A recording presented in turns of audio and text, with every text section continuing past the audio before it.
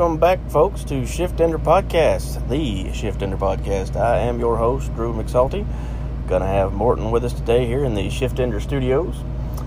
We're going to talk about different types of ambulances today. And I'm not talking about just different services. I'm talking about the actual makeup. It would be 1, 2, 3, medium duty, Sprinter van, all the whole deal.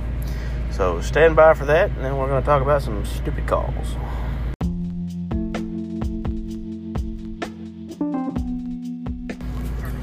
So today, we're going to talk about the different styles of ambulances, the pros, the cons, what we like, what we hate. So, I say we just go numerically because it's easier to count. That'll work. So, a Type 1 ambulance is the first one we're going to talk about. I myself have worked on Type 1s in the past. One of the services I worked for exclusively used Type 1s for a long, long time. That is your medium to large size box, typically on a truck chassis. The problem I have with Type 1s, for one, they're huge. They don't fit everywhere you might want to fit. For whatever reason, they make the box, like 20 or 30% bigger than a Type 3's type box. And most of the time, you've got a single cab, which is fine and dandy, but a person my size and height and all that, a single cab is not very comfortable because there's nowhere to go. I mean, there's no option of making that area bigger when they build it. It's just the cab is what it is, Are you saying like the seats pressed all the way back against the wall? Yeah, you can either have leg room or you can lean your leg or your back, but there's just no... There's no happy middle. There's no option for both. It's an either or for me. If you're 6 feet tall, you're SOL.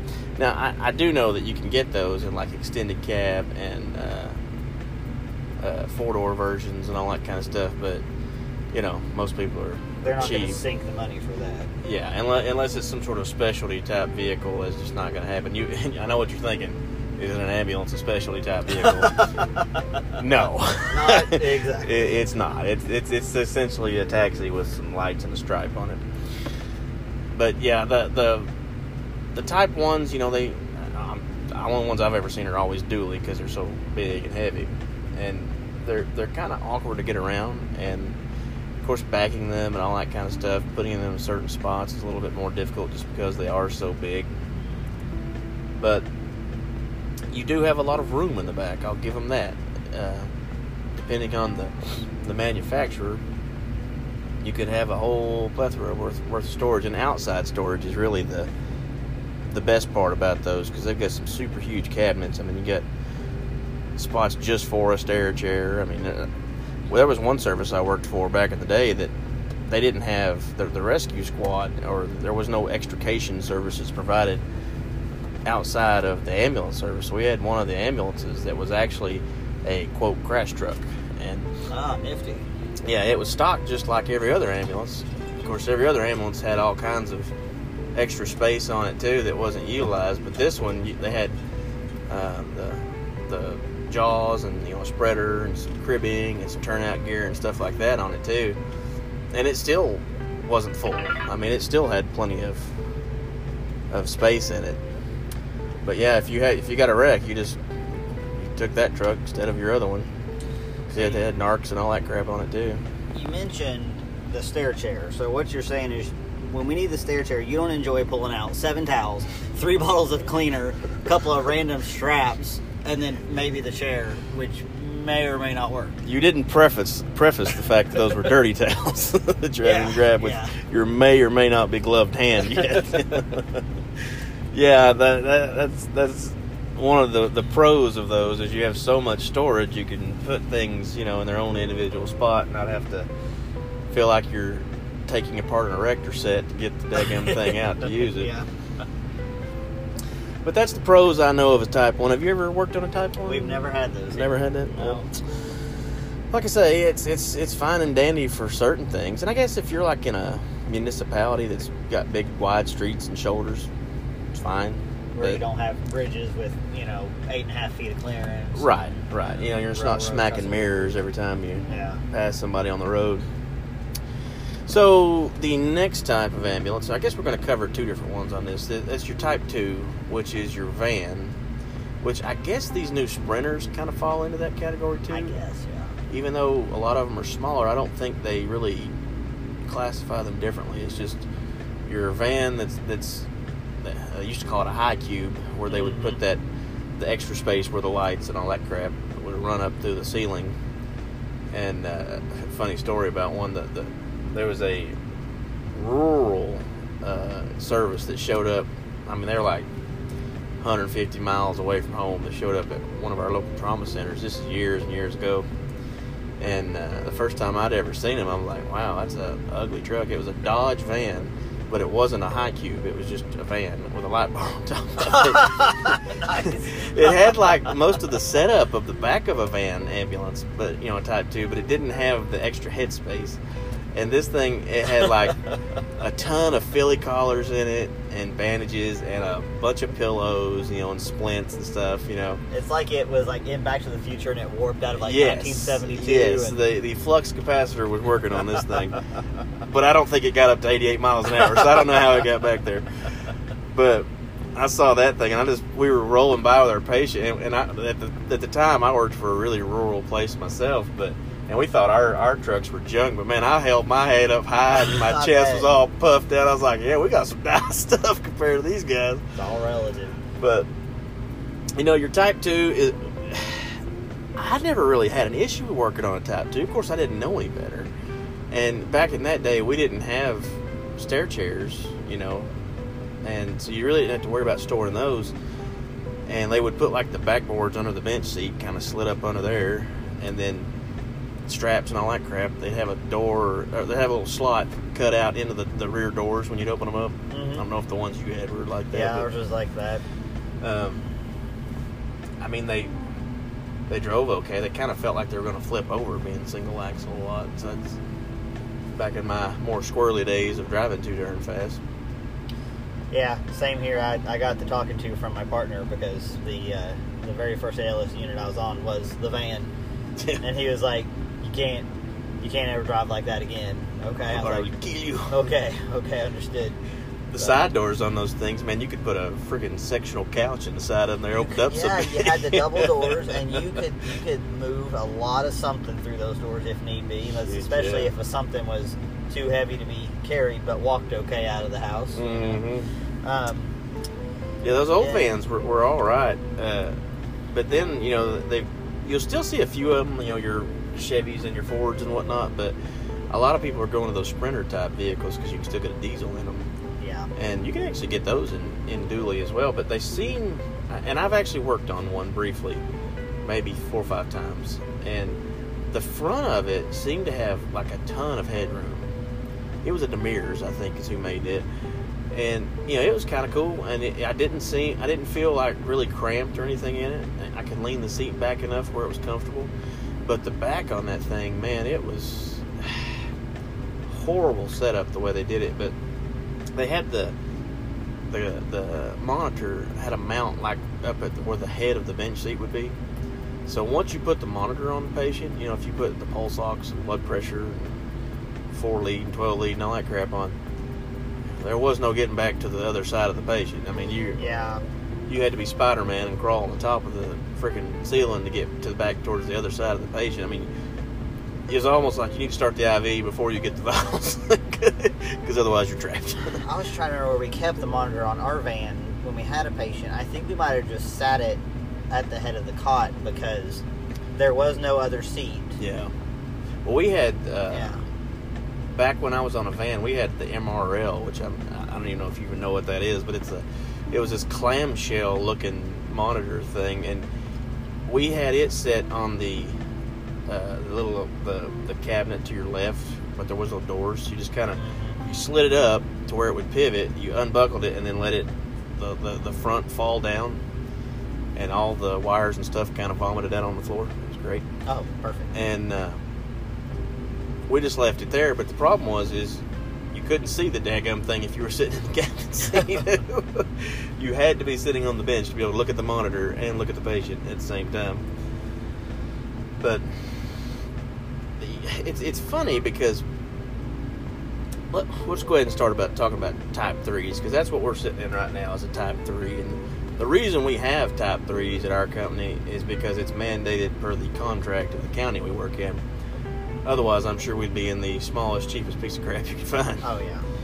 But the Type 3s that we have, they're a decent size truck. Like the one we're sitting in right now is a Braun. And Braun makes a decent vehicle for the most part. But, man, it's like the storage is just retarded and wonky, you know? It's so random. Yeah. For each model, like there doesn't seem to be this consistency across the board. It's just, you know, in this truck, okay, well, we'll stuff this thing here and this thing there. And yeah, we have this bin system. You know, if the plastic's busted on the bin, they know to change it out, whatever. And none of them are in the same spot on the same truck. No. It is completely different every truck you get on. It's like, why can we not put bin 10 in this slot, you know, and just leave it there? Yeah. But then you've got, I lost my train of thought about the thing. Anyway, what we're getting back to was, I know what I was going to talk about. The airway bag. Most trucks that I've ever been on, except for here, has a spot for the airway bag to go in, like, the cabinets that are on the left of the captain's seat. Because, yeah, we're supposed to take the monitor and airway bag in on every call. That's cool. But not every call requires an airway bag. Like, when I go to pick up a mental eval and I park next to the patient, I don't need to bring an airway bag 5 feet over to them for somebody that's walking to my truck. Or if I'm going on a transfer or a critical care call, I don't need my airway bag on the cot to go in the hospital. And you have to strap it to the bench seat, and now I can't get any farther than the patient's hip to get down to see anything. Yeah, it's a behemoth of a bag, and I mean, I understand, you know, why we carry what we do in it, and it's been pared down over the years. It doesn't have as much as it used to. But they got bigger bags. But they got bigger bags now, and so they're bulky and they don't fit anywhere. They're oddly shaped. Yeah, and if for some reason you have to, you know, get lonely and take a firefighter with you for your call, you really have no room. So exactly, and that's the thing. It's like, it doesn't matter the style of the truck. It's all on how you utilize the space that you have, and I personally feel like these are crap. And we've ordered a lot of these new trucks. They're Traumahawks, I believe, is the one that they're made of. Is that an AEV? I think makes sense or something. But I got a feeling a lot of them are remounts, but because half the trucks have an adequate amount of space in the front, because we sit in these things for 24 hours, and then half of them you have to sit like at a 90-degree angle. Your knees are touching the dash, and you have one foot sitting on top of the other because there's no space for it in the floorboard. That's true. It tapers down. I don't understand. I don't understand why they're all not the same space. They look the same on the outside. Mm-hmm. Why is it different on the inside? It makes some have no an outside sense. compartment, and some don't. Yeah, some of them have an outside compartment on the passenger side. A lot of them don't. I don't understand. Why did you order all these different? Because it's not like you're just getting whatever's made. You could spec this stuff out. I thought the whole point of an assembly line was that it was a consistent product being churned out one after another.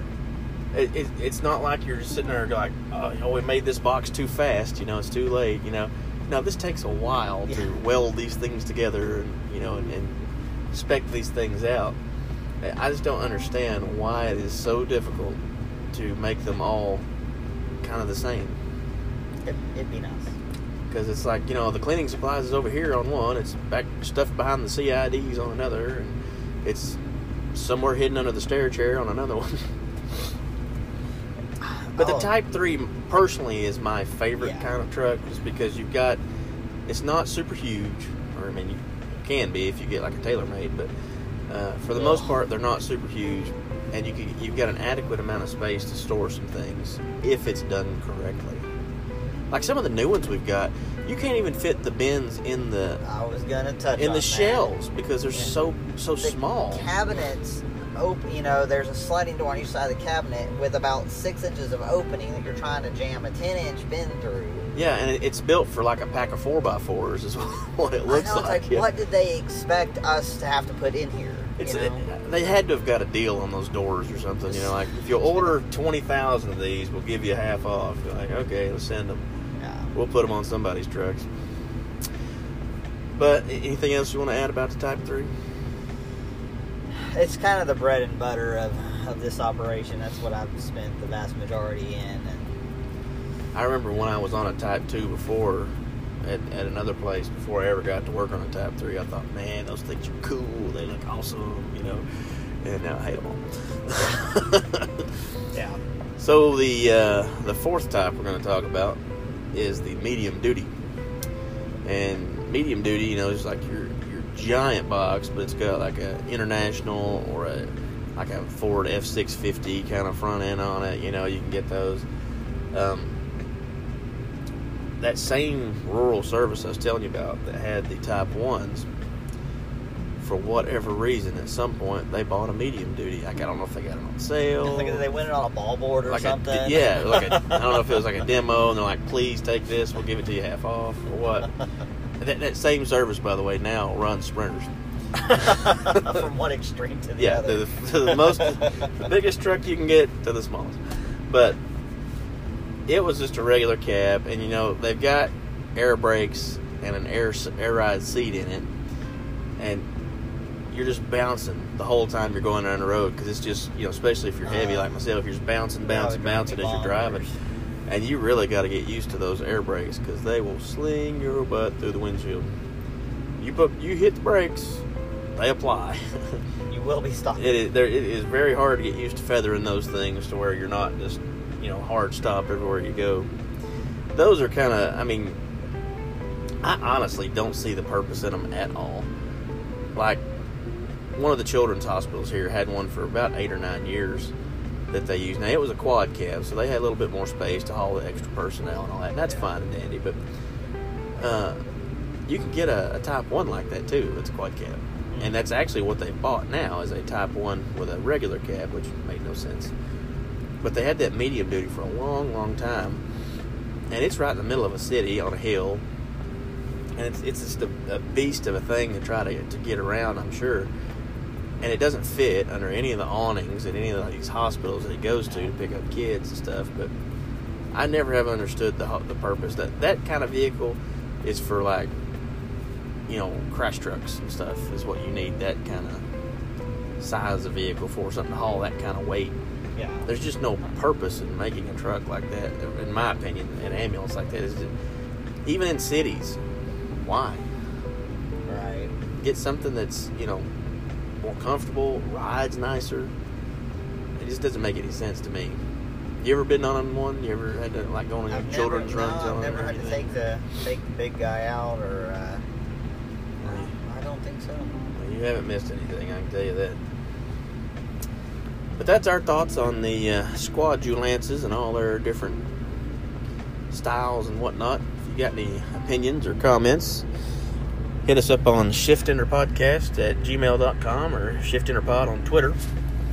Stand by, and we're going to talk about some stupid calls we've had recently. Let's all go to the lobby. Let's all go to the lobby. Let's all go to the lobby. And wait like everyone else.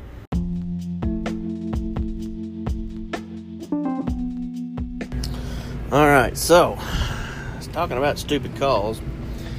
One I had last shift, unfortunately Morton wasn't with me. We got called out at 2 in the morning for like a 30-something-year-old male with hiccups. And I'm not talking about he'd had hiccups for days. I'm talking about 2 hours. This guy had hiccups. So we go out there, and we're just, you know, kind of put out with it just by looking at the notes on the MDT before we even get there. And me and my partner were like, this is ridiculous. This guy's 31 years old and he's calling an ambulance for hiccups. We get there and he won't answer the door. He's like, who is it? I'm like, who do you think it is? Did you order a pizza also at this time of the night? I mean, it's the ambulance. Duh. So he's like, I gotta get some clothes on. I'm like, why didn't you do that before you called? It's hiccups, man. So several minutes goes by. It's just like, he's like, are you guys still out there? We're like, yeah, because you haven't opened the door. We can't just leave, even though we might want to. We really like to, but we can't. And he's like, I'm going to open the door in 5, 4, and he counts down. I'm like, what the crap is going on? So he opens the door, and he looks disheveled, obviously. He's got like a polo shirt on or something, but he's holding his pants up with both hands, like they were 10 sizes too big for him or something. So I'm like, what in the world is this dude's deal? Well, he's intoxicated as he can be, but he says that he's going through withdrawals from alcohol. I'm like, no, that's not how that works. You've drank like 3/4 of a bottle tonight. Yeah, That's not how that works. So what was weird, though, is he had this seat sitting in front of a table with a computer and like this homemade green screen, like some green Afghan or something hanging up behind it. And I'm like, at 2 in the morning, it didn't click in my head till like the next day, and I was sitting there thinking about it again. I was like, what in the world was this guy doing that he had to put clothes on, that he's sitting in front of this green screen? Well, what in the world did we walk in on? Yeah, it's a mystery.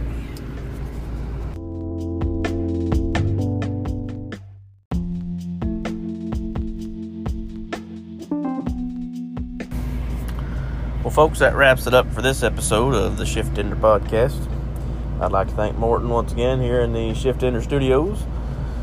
Big shout out to my buddy Kevin at Kevin's Podcast Show. If you haven't checked out his podcast, I don't know what the crap you're doing, because I mention it every single time. It is the best podcast on there right now. It's funny. It's got a lot of politics in it, but he's got a lot of humor, and he's just a funny guy to listen to. Also, that I don't know if I mentioned that was Kevin's Podcast Show. Also, check out Derek, my buddy Derek, on Derek's Heretics. He talks about all kinds of paranormal kind of stuff, aliens and all that, such as that. You can catch both those guys everywhere you catch me, Anchor, Google Play, all that kind of stuff. There's also a new one that Kevin had mentioned that he saw. Is Bullhorn. If you're listening to us on Bullhorn, we appreciate it. I've just now figured out what that is, though. So, until next time, we will see you later.